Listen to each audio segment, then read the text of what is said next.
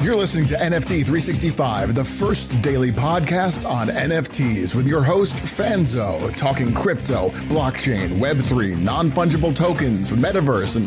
What the is a non-fungible token? We'll get to that.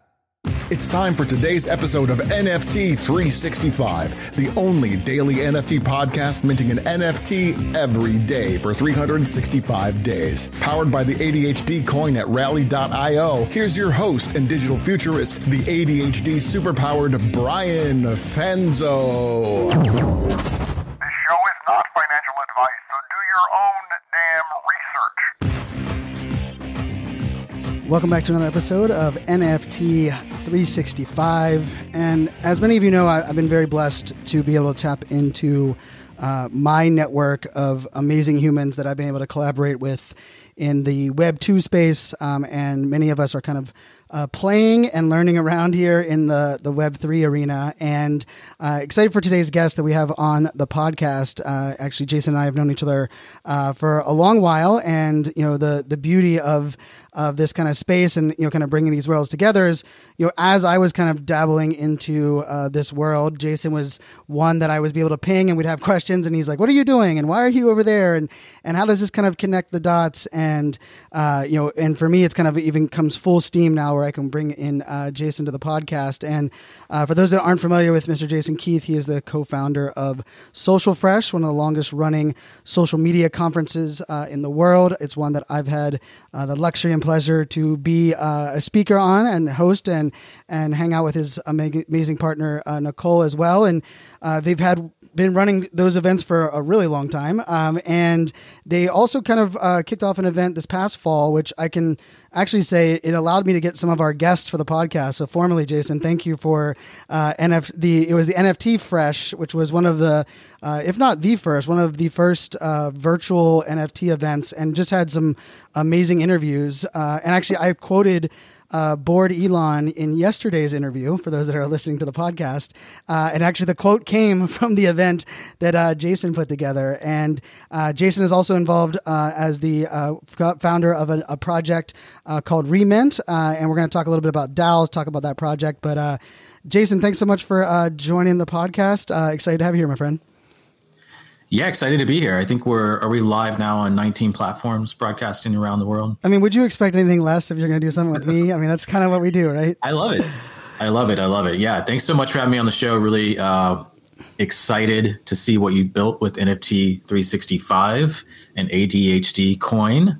And thanks for talking shop with me today. Talk some NFTs, talk some Web3. Let's do it. Yeah, for sure. And let's jump into it. So, you know, when was your first Social Fresh? I get just from a context perspective. I started planning the first Social Fresh in 2008. It took place in Charlotte, North Carolina in 2009. And then our 29th Social Fresh event will be in June of this year. First one in person post-COVID back in Charlotte, North Carolina. So really stoked about that. And yeah, we've been it's been a roller coaster the last couple of years, obviously with events, but we've been around the block on the event scene. So actually, this is perfect kind of setup, right? Because 2008, I mean, for a majority of our listeners, I can almost guarantee that you don't have a social media account in a way that backs that far in, right? And I actually, Gary Vee was talking about this a couple of days ago where, you know, one of his friends in 2011 came to him and said, you know, my life just changed because I jumped on Twitter and we were able to do some investments. And Gary laughed and said, hey, I invested in Twitter in 2007. And like that person felt like they were so early in 2011, yet Gary was there in 2007. Very similar context to yourself, right? I think not only from a conference perspective, but how you were looking at it from business value, data leading into the marketing side. So I'm curious, give us a little context of how do you feel as far as being early in Web 3 as you were early in Web 2? What are some of the similarities, maybe some of the differences? Yeah, it's interesting because full context, I think, you know, we are early in Web3 today, but there's a lot of people that were a lot earlier than all of us, people that have been investing in Ethereum since 2015, 2016, that rode the 2018 huge dip. And I see a similar trend in social back in the day. So, I mean, Twitter and Facebook launched in, you know, around 2005. I ran my first Facebook ad in 2005, back when you could get 50% click-through rates on ads, and the ads were on the left-hand sidebar. And, there's probably 4 or 5 years there where social was still pretty nascent. It was MySpace days. It was very early for Facebook, very early for Twitter, and several others that didn't do as well. And I think once you saw the winners emerging, which was 07, 08, 09, then it became something that businesses were paying attention to. And we're in that phase right now. We're seeing the winners emerging, the Ethereum winner, the OpenSea winner, the MetaMask, Coinbase winners, and we're seeing security and best practices starting to emerge, and that's when businesses definitely get interested. I'm curious, to that point, you mentioned you have Social Fresh that's coming up in June. Great event. We'll put the link in the show note for those that want to check it out.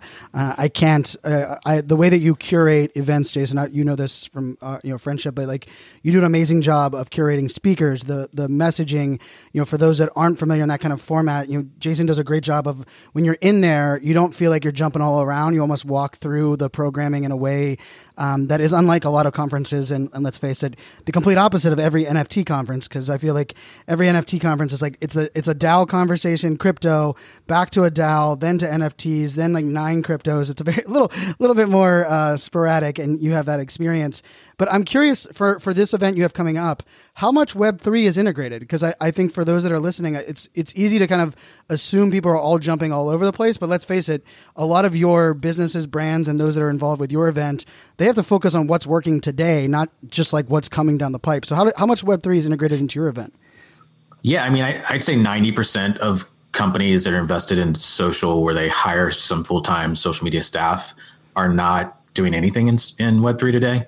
I think the awareness is much higher. At least half of them or more are aware and thinking about NFTs and Web3. And, some of them are anti-Web3, just like there's a percentage of everyone that is right now. But for the most part, there's heavy interest, not a lot of execution. So yeah, our conference in June, we'll probably have 2 sessions that directly talk about Web3 concepts. We've got Playboy speaking to that. We've got HubSpot coming in and speaking to some of the community building that they're doing. And we'll have a couple other specific Web3 type speakers, but most of it not. What I think will happen, though, is a lot of sessions will mention NFTs, will mention Discord community building, will mention kind of some of the Web3 concepts that we're seeing, ownership layers and things like that. And it's just it's like you alluded to, it's a question of where are the eyeballs today? And, we are too early for companies just to wholesale move a lot of strategy over to Web3 when you have so many people on TikTok hours a day, so many people on Instagram still, even though, they're not as big of a leader as they used to be. Twitter's having a resurgence, Reddit, Snapchat, LinkedIn, all doing pretty well, Pinterest, et cetera. So, there's a lot to talk about when it comes to social media marketing still that does not overlap with Web3. But just like, 2-3 years ago when we did, when we were telling companies to get ready for TikTok became, even though we probably only have 2 or 3 sessions out of 15 to 20 sessions that are explicitly about TikTok, it still is that talking point that goes throughout each conversation because it is so relevant to so many things. And I think we'll see that this year with Web3 concepts too. Yeah, I share this a lot, but the TikTok to brand storytelling aha moment I had was actually at Social Fresh with the Washington Post, and our good buddy there who was able to kind of connect those dots. Let's go back to NFT Fresh, which in NFT world this was 11 years ago, but really it wasn't 11 years ago. It was October, I believe it was October or September. It was in that time frame. You pulled that event together. Talk a little bit about like why you were thinking that event from like that virtual event. And then what was your kind of like impression at that moment of kind of the landscape? Because on the podcast, we talk a lot about like that was forever ago and so much has changed, but it's also like a lot of what was like being said there is still trying to be implemented today. So what is your take as someone to kind of put together a multi-day, virtual event really focused directly on NFTs? Yeah, I mean, early in 2021, late in 2020, we realized like the demand for Web3 strategy was going to be pretty big. And we started to realize it was going to overlap quite a bit with social eventually. It's not much today, but it's going to be there. You don't have Web3 without a social layer. It just doesn't exist. If you can't share your PFP, if you can't talk to other people in a Discord, if you can't, own something collectively. You can't own something collectively without talking to each other about it typically, right? And most DAOs are not automated in the way that the original vision thought it would be. So we saw that overlap. We saw people starting to think about this space and just realized really early on that it was in a sweet spot of our expertise. I originally am an artist by trade, went to art school for a fine arts degree, and lived in the agency world as a lead creative for a few agencies before I went out on my own and started Social Fresh. And a lot of our clients were finance. A lot of our clients were banking and fintech, and we still work with those folks a lot. So just the crypto, NFT art, community, social strategy layer, like we were hitting all these points, and we had people coming to us and asking for help. And we also knew we didn't know everything in the space. So we wanted to do NFT Fresh because we saw NFTs as a pure social layer to Web3. They do create instant communities, instant community ownership. And we wanted to, number one, learn what we didn't know. And number two, help people understand the scope of where this industry was going to go for businesses and for entrepreneurs. And also just like where we could help the most, right? Because it's such a big space. Like if you want to work in metaverse play, in an NFT collection, in a DAO, in some type of DeFi coin, like you can't know all this stuff. You can't be an expert in all this stuff. So we cast kind of a broad net, brought in a ton of experts from Mirror, from Rainbow, from MetaMask, from Pussy Riot was there, Board Elon, you mentioned, Cool Cats, and we got a great lineup and had some amazing discussions. And still to this day, there's stuff I learned in that event. There's conversations that started in that event that are still going, and it was a really great community moment. And I really formed a lot of good relationships that are still going. Yeah, and I did as well from that event, and I believe you were going through COVID like during the event was going on, if I remember that correctly.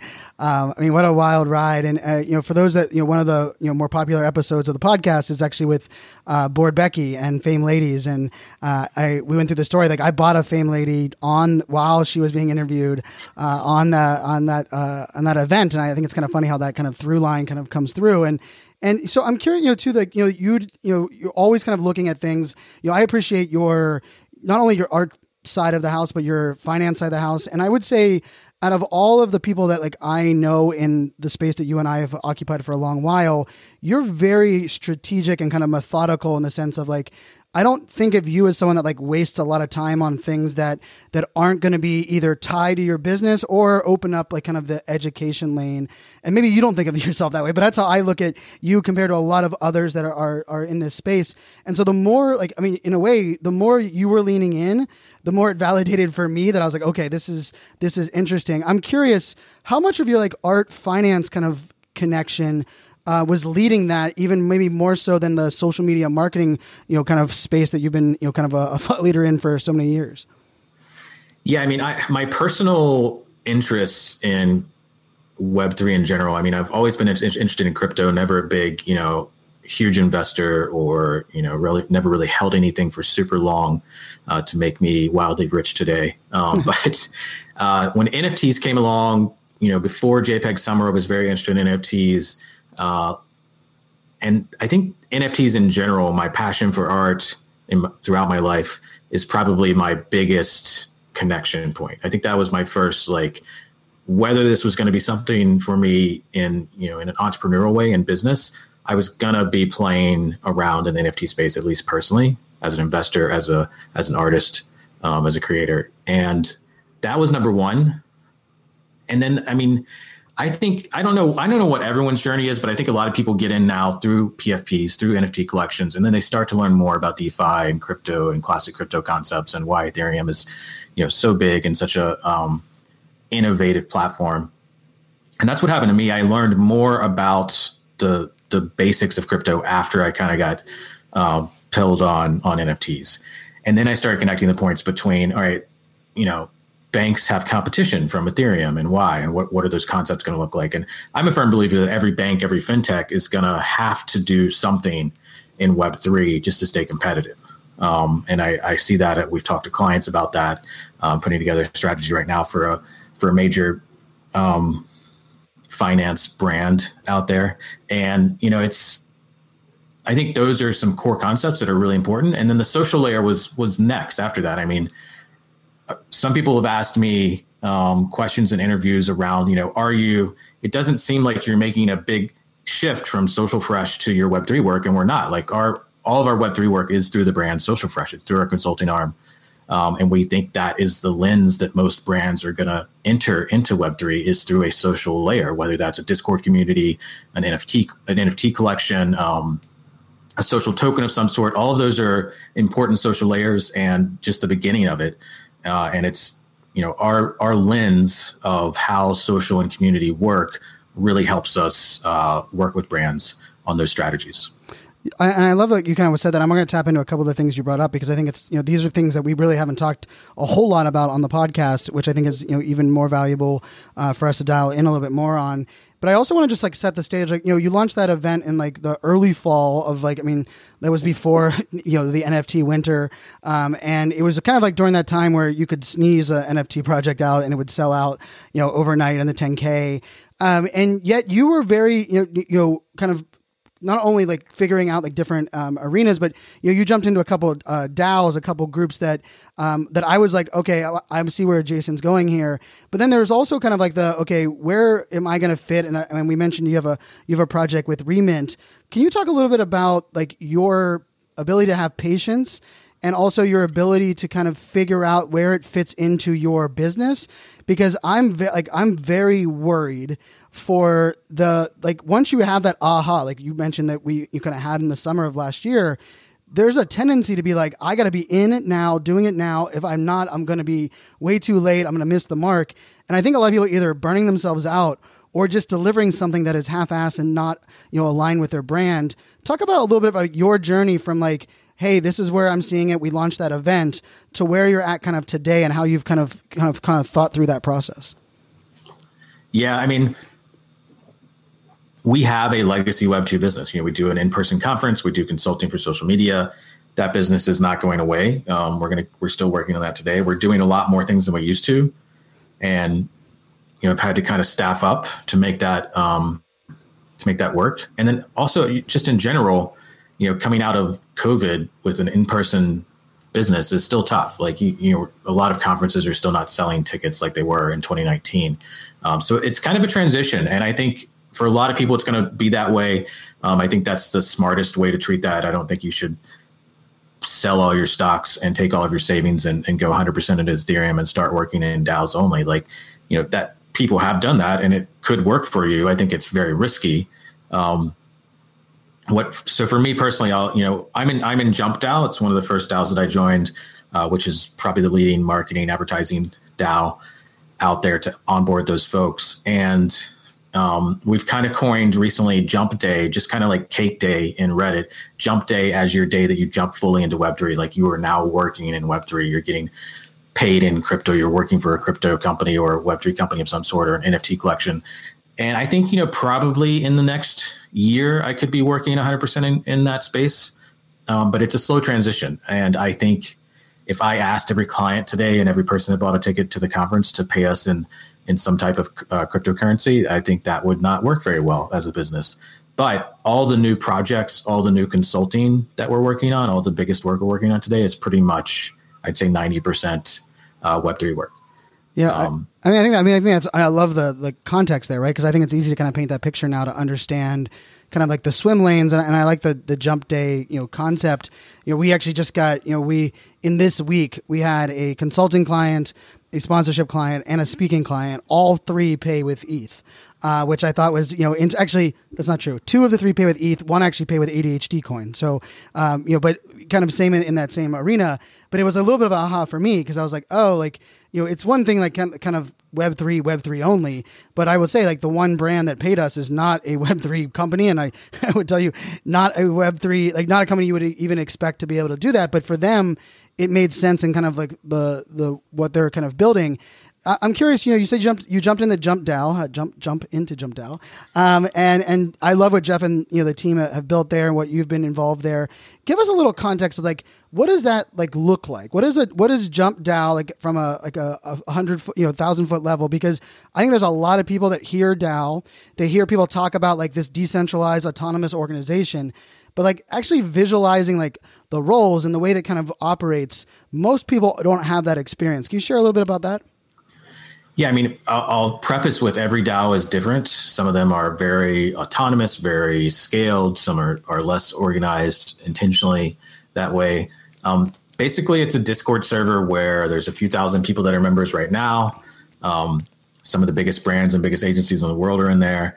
And there's a small core that's very active in kind of planning and building the brand of Jump DAO, the revenue streams that will come in the future, how the membership will work and function. Are we going to sell NFTs? Are we going to have a liquid token outside of the DAO that's tradable for Ethereum and USD? Are we going to have people be able to pay via regular fiat currency to be members? We have a newsletter. There's a podcast. Every Friday at 4 p.m. today, we will do our weekly news debrief. So we talk about the biggest topics of Web3 of the week and chat through the impact on business and marketing for that. That's one of my favorite pieces of it. And we have interviews constantly with experts. It's, I'd say it's kind of becoming a media brand that's run as a collective. We have a social token in there that's not liquid yet, just like you would have for ADHD, except yours is liquid. And you can get jump tokens for, contributing to the newsletter or working on a working group. I did a lot of the early branding for it and got a lot of tokens for that. So if those become worth something someday, I can cash those in. I mean, I didn't really do it for the token. I did it because I wanted to have the experience of building a DAO and working with other people. You basically volunteer your time on the projects you want to work on. You get compensated with those things on the blockchain, whether that's in different DAOs, that's a token, an NFT, or both, or access layers. And it could be short run. You could work on something for a week or two, or you could be a regular contributor for months, like I have. So it's a volunteer opportunity in a lot of ways these days, but a lot of DAOs are getting very close to being really functional corporations where you are getting paid in different value exchanges, whether it's fiat, cryptocurrencies, NFTs, and that becomes a full-time career for a lot of folks. And we have several members that work in Jump DAO and other DAOs full-time, and that's what they do. I love that. And I will say, I've been able to participate, not as much as I would probably love, but I've been able to jump in there. And I love, the kind of like the structure, but also the kind of like you're adding on utility and value before you're kind of putting it out there. And I feel like Jump DAO is actually building the Jump DAO in a traditional way of actually building a business where there is a business plan, there is proof of execution. It's almost the opposite of a lot of what every NFT project is like, let me throw something out there. If we sell out, all of a sudden I'll figure out a business plan. I'll figure out the back end.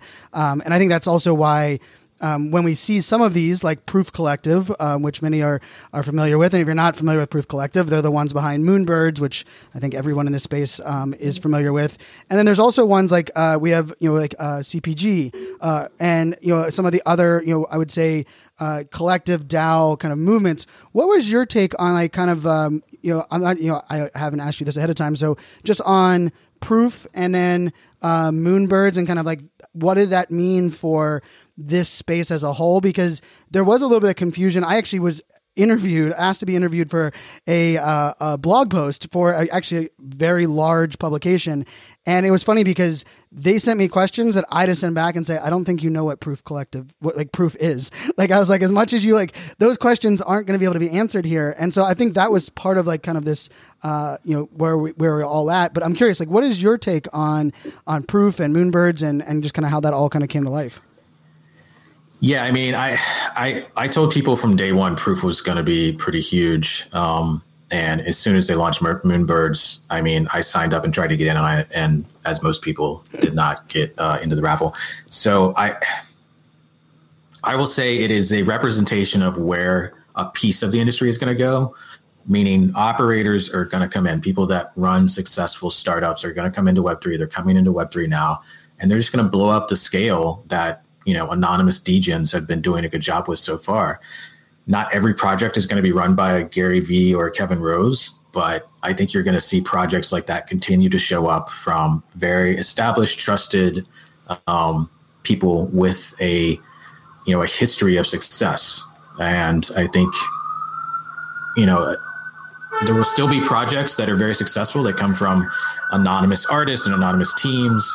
But you're going to start to see a professionalism in the space. And I think that's good and bad. I don't think everything has to be a corporation at the end of the day, but you will see that piece of the industry continue to grow. I think what Kevin Rose is doing is really good. I think it's there's a lot of these investor clubs from Flamingo DAO, one of the first, all the way to Proof, one of the most recent, and probably the two most successful ones that I've seen, period, that are just inaccessible to a lot of people. But I do think they give you blueprints and they are innovating and they show you what's possible. Even if you can't achieve that scale, you can do your version of that. No, I love that. And I also love that we had the sirens come in the background just as you were kind of sounding the alarm of, like this, not everyone can have, the Gary Vee, the Kevin Rose, and even I think there's also something like, actually we did a podcast episode on it just from a standpoint of like, we can listen and learn, but we also have to manage expectations and also recognize a lot of the, the clout and things that were brought in. And also we don't know what that looks like 6 months from now on how that is kind of accepted. There hasn't been quote unquote proof of this kind of like success long term. And with that being said, a lot of projects, you and I message, we kind of an open text, line on a regular basis. And, I would say like, a lot of, outside of Mint 365, where I'm buying an NFT every day, a lot of projects that I'm getting in, some of them are ones that I jumped in early fall last, summer, that I'm still very proud to hold. Some of them are doing great. Some of them, are kind of like, I would say have kind of just, I won't even say petered out, but they kind of have come to this spot of like trying to figure out how they kind of revive things. And then there's others that like were building and doing amazing things and then just kind of gave up. And I know that, with what you're kind of building and with ReMint, talk to us a little bit about the inspiration for that, and then talk to us a little bit about like where that all kind of comes together. Because I love when you first messaged me about this concept. I think I wrote back like all caps, like love it and we need it. But I think it's even more than what I can summarize it as. Yeah. So ReMint DAO, probably like a month ago, I tweeted out, we should start an NFT collective where all we do is revive old NFT collections that kind of were deserving but underperforming. And there's dozens and dozens of those because the space, I think innovation is moving so quickly. There's so many people getting in, building stuff, that there's just not enough oxygen in the room for every good project, for all the great art that's out there to get the love and the spotlight that they probably deserve. And I don't think we'll be able to change that, but we want to make some type of dent in that. And we want to research and find collections that can be reminted, can be resurrected. So the response I got from that, I got more DMs from that tweet than comments on it, and probably more DMs than any tweet I've sent out. And people were just very enthusiastic about the concept. So we scaled it up. A few people came together that were interested and helped me build out just the basic fundamentals. We're doing it in a very kind of minimum viable product sort of way. The MVP of this is we're bringing together 99 people. I think we've sold maybe 20 of the 99 NFTs so far. We're having our first call in mid-May to do some of the planning, and it's 0.25 ETH each. So it's not nothing as an investment. It's a little more than your average NFT mint, but it's way more affordable than most of these NFT collectives out there that are selling alpha or, the flamingos and the proofs of the world. So I think long term, I don't know what this is going to be. The 99 people that buy the Prime token that we're starting with, the Phoenix art there, the pixel art that we designed, those 99 people will decide where we go next. But I think we could open this up to a lot of people after we prove the concept. And our whole strategy is just to go collectively buy individually, promote it through PFPs, Twitter Spaces. We're going to publish a thesis for every collection we invest in. We're going to work with the founding teams if we're able to. I think that's the ideal. And really just try to bring a brand and marketing lens to some of these collections that can put the attention back on what they're building. And I think there's a lot of deserving stuff out there. As far as inspiration, there's a ton of collections that I've invested in that I think even from their first mint just didn't have a marketing strategy, didn't have necessarily the influencers out there, the really high profile people to promote them. And They did have a great team. They did have great art. And that's okay. Not every collection has to be Bored Ape or Pumps or anything. It's okay to have collections out there that are just great art that have a small community. But I think some of them kind of deserve to be more recognized and could really have some major growth with the right team around them, with the right support around them. And that's what we want to do. And we've got a ton of, honestly, some really talented marketing and branding people there. We've got some significant, NFT investors that have signed up for the group. It's very early, though. We just launched these for sale. So we're going to take it slow. If they sell out this week, great. If they sell out next month, that's fine. I don't really care. It's a side project for me. It's a really big passion project. And I'm really excited about the community that's already kind of coming together and what we could accomplish. Yeah, and I love that you're allowing it to kind of be designed, for those that are listening, like you want to be a part of something where you can help shape like kind of the direction, how these things are approached, because there really isn't a blueprint. Fame Ladies, of course, for those that, are familiar with that project, it was discovered that it was run by a bunch of Russian dudes that were claiming to be, females, and they launched the project just because they saw a need for female-led projects. They had, Data NFT and Board Becky, who have actually both been guests on the podcast, both had to like kind of work to get the actual contract back. I believe Art Chick was actually one of them that actually helped them get the actual contract back, and they took it over completely. It's now like community run, no one that was there at the beginning. But then there's a whole bunch of the other version, right, where there are a lot of great projects that still have a core of 40 to 60% of the original founders that still love it. But it's kind of like, okay, what are you doing now? And how do you compete in, like, let's face it, in 2022 spring, the competition is pretty damn bullish, right? So it's a lot different than what it was in the fall. I'm curious, for those that are thinking about, hey, I might want to, jump into to ReMint. I don't think of this as like, I think there's like a beautiful opportunity to.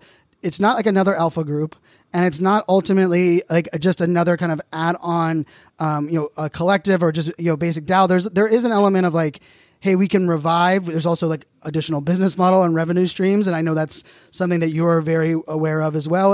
But there's also like the marketing business side.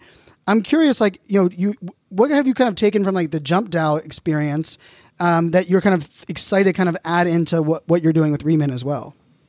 Well, just in general, I'm excited for it to be community run, collectively run. I see, for instance, the thesis piece of this, where we're going to publish a thesis of why are we reminting this? What do we love about it? Do we love the team, the art, the utility, the community? What are the pieces of it we think are worthy? And why do we think this will be an investable collection long term? That thesis concept, that came from one of the other members after I launched the initial concept. And it just made so much sense that we added it to the roadmap immediately. So I'm looking forward to all of those types of suggestions. I think in general, I think the potential is very high. Starting with 99 members is just our proof case. And once I think we'll probably start with a smaller project to prove what we can do at that scale, because 99 people could make a much bigger impact on, 1,000-piece collection than a 10,000-piece collection, for instance. And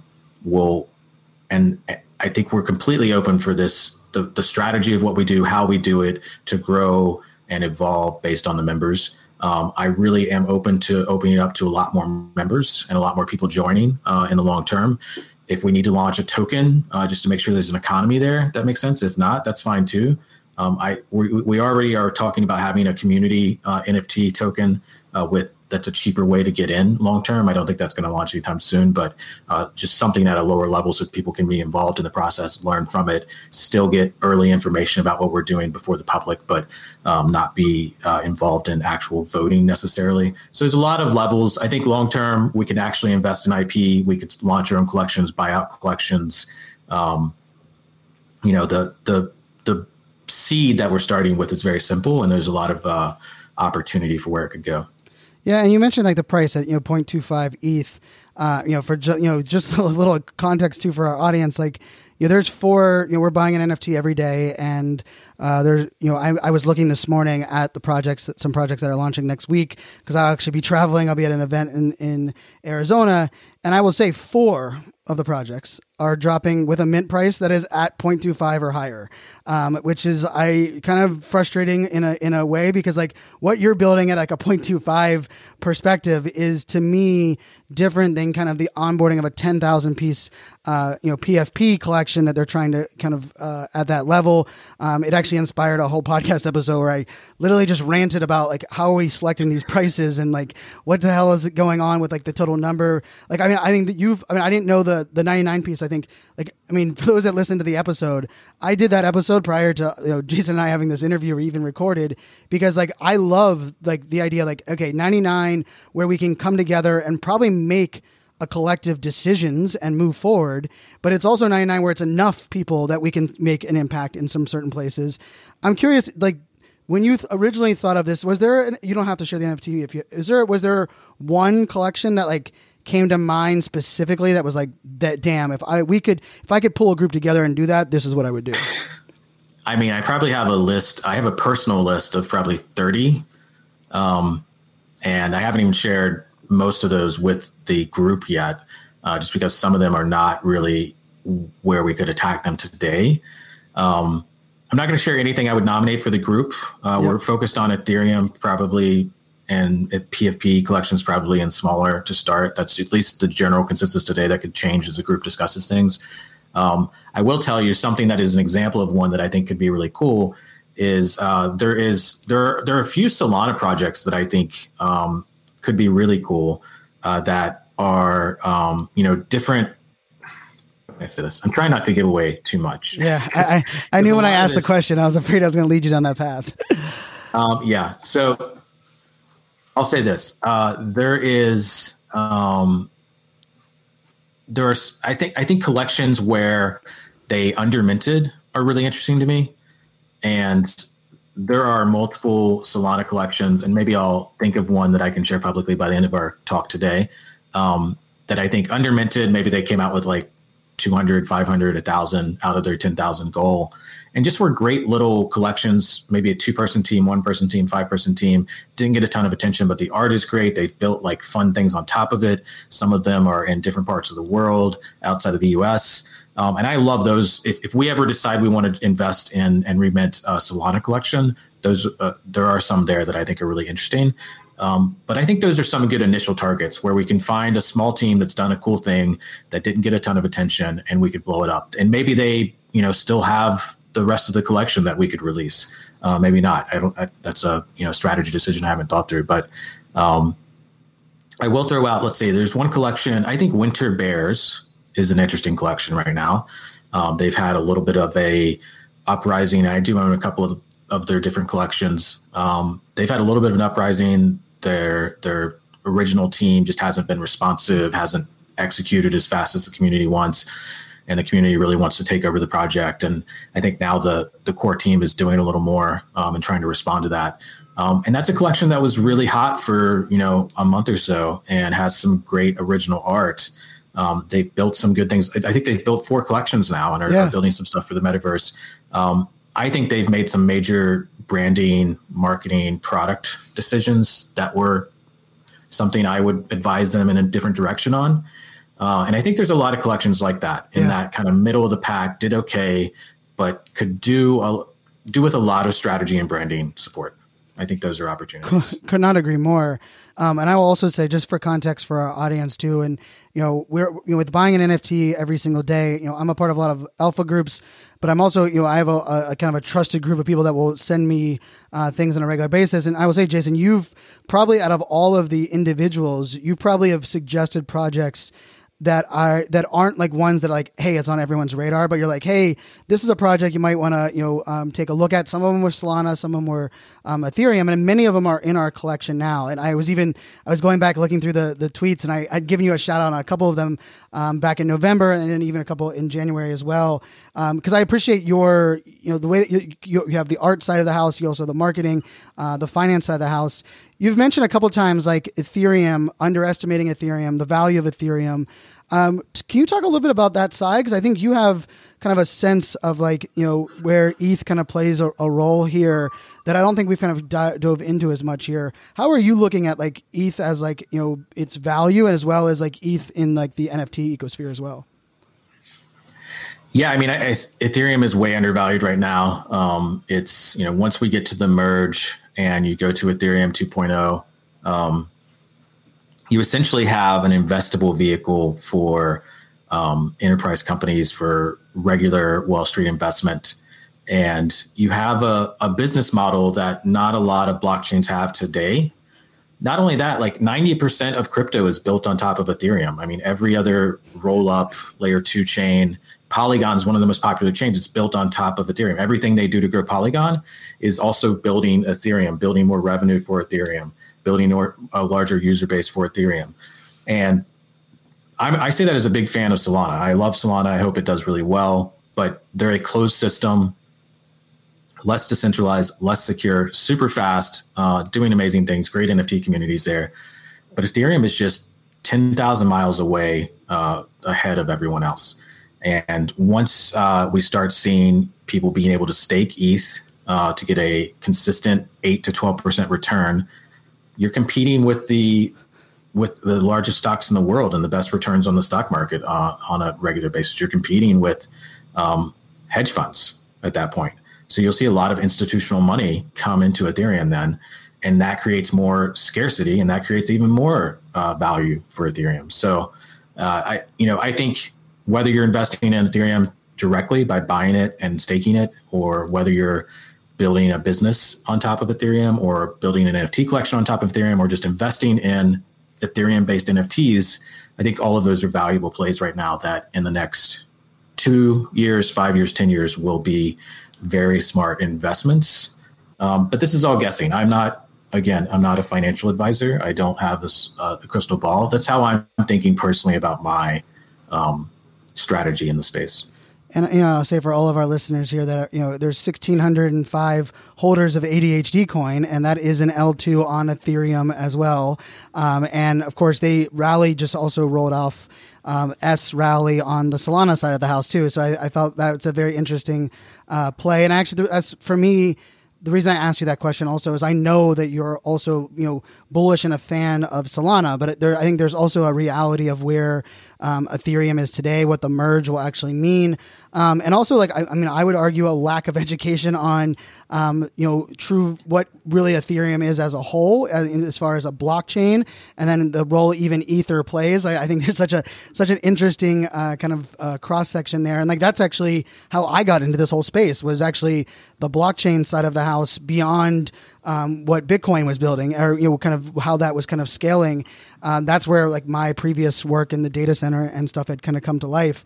I'm curious, Jason, as we kind of pull this kind of together, with ReMint, your involvement with Jumped Out, you of course are advising brands and companies. You have the Social Fresh event.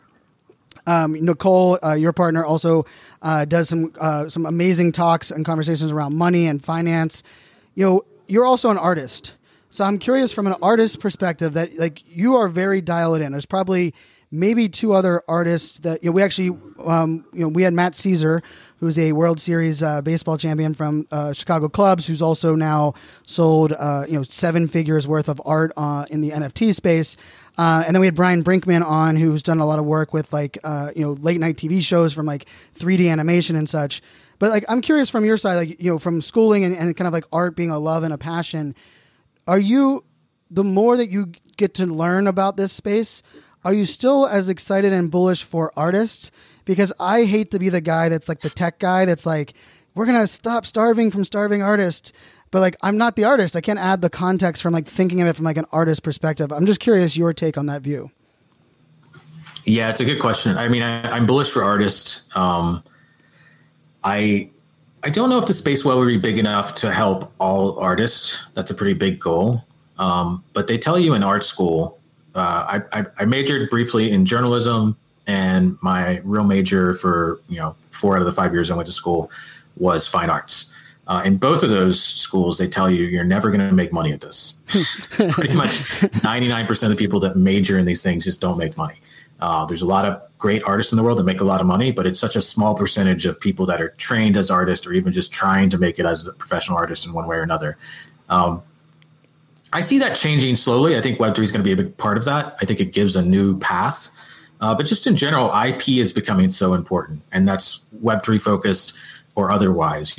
Comic books are a big source of blockbuster movies these days. Same for novels. If you're a writer who is also an artist, writers are artists as well. Writers have new paths for making money and bringing IP into this world in a different way. So I think it's a new space where artists can maximize their opportunities. And I think it's one of the many plays that IP is going to get more interesting over the years.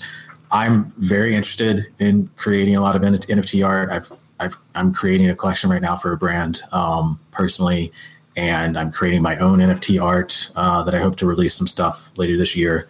I don't know where I'll find time to finish it all, but I think in general, if you're an artist, you should be at least experimenting in this space and learning.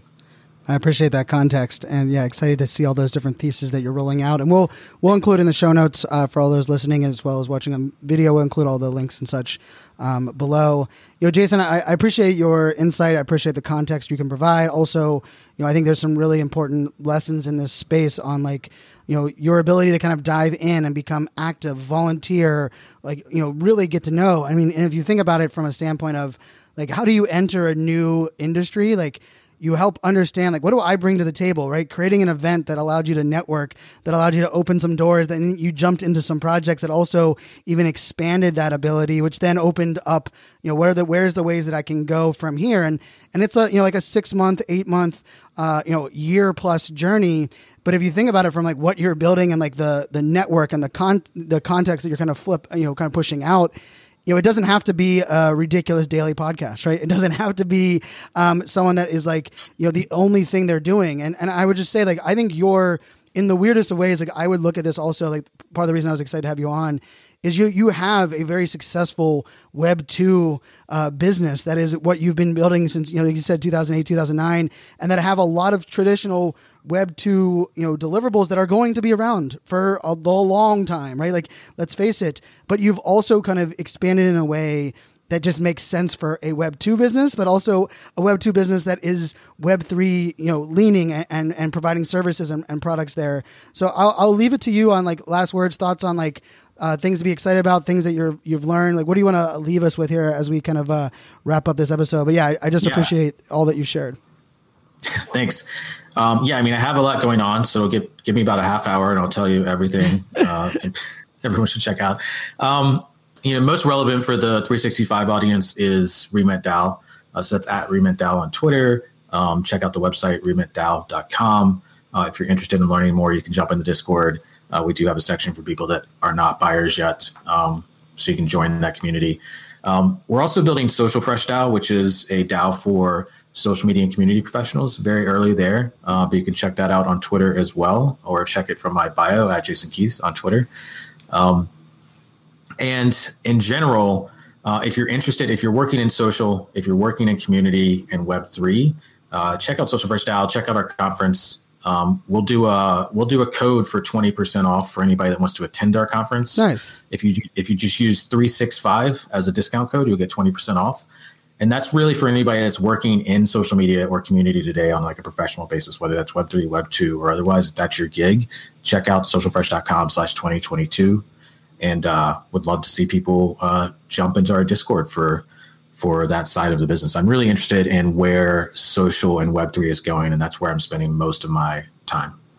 Love it. And I appreciate you sharing that in the discount. And for anyone that you're unsure about the event, check out the event and just look at the brands and the leaders that are taking the stages there. And I will tell you, the downside of the NFT Web3, crypto events is that they are not very well curated.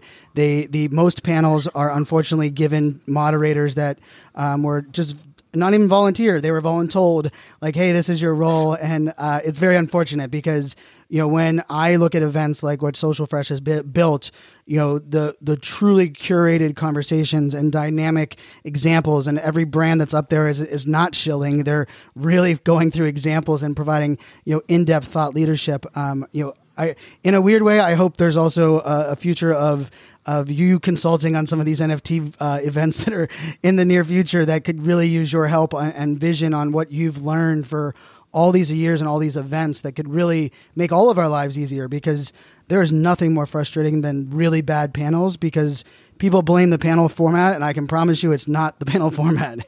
It's the way they're actually curating that. So I don't know if there's anything you want to throw in there at the end there, but I just want to throw that out as like I didn't want to throw another thing on your plate, but damn, I sit there in some of these events and I'm like, man, if Jason could only shed his experience to some of these event leaders, they would really help out. Yeah, open to working with anyone and bringing a little of our social fresh magic to their event. Thank you for that shout out. I really love our conference. We've got Lyft and Shopify and HubSpot and Audi and just a ton of big brands and really creative social media practitioners. And that's who we put on stage, people that are doing this work every day. And we put 10 times more care and feeding into helping them create the best sessions on stage than most events. That includes the panels as well. So I think that's the best way to do it. If you're asking people to pay money for an event, that's what we do. Sweet. So thank you, Jason. And thank you, everybody, for listening to another episode of NFT 365. We'll include the links, discount code in the show notes as well. And I hope for all of our listeners, part of the beauty for me is being able to interview people from all different walks of life, but also allow you to relate to different entry points and experiences and opportunities in this Web3 world. I think the beauty of it is that the Web3 world possibilities are pretty much endless and open for just about anything. But that also allows us to be a little bit scared, sometimes shooting from the hip, and in some cases just so kind of either risk averse or unknown where to start, that we just kind of sit there in like the middle of no man's land or no woman's land. And I just love the path that Jason kind of shared here and some of our most recent guests. So hopefully you guys take that away. Hopefully you think about it from that perspective. And until tomorrow, make it a great day. Cheers. This show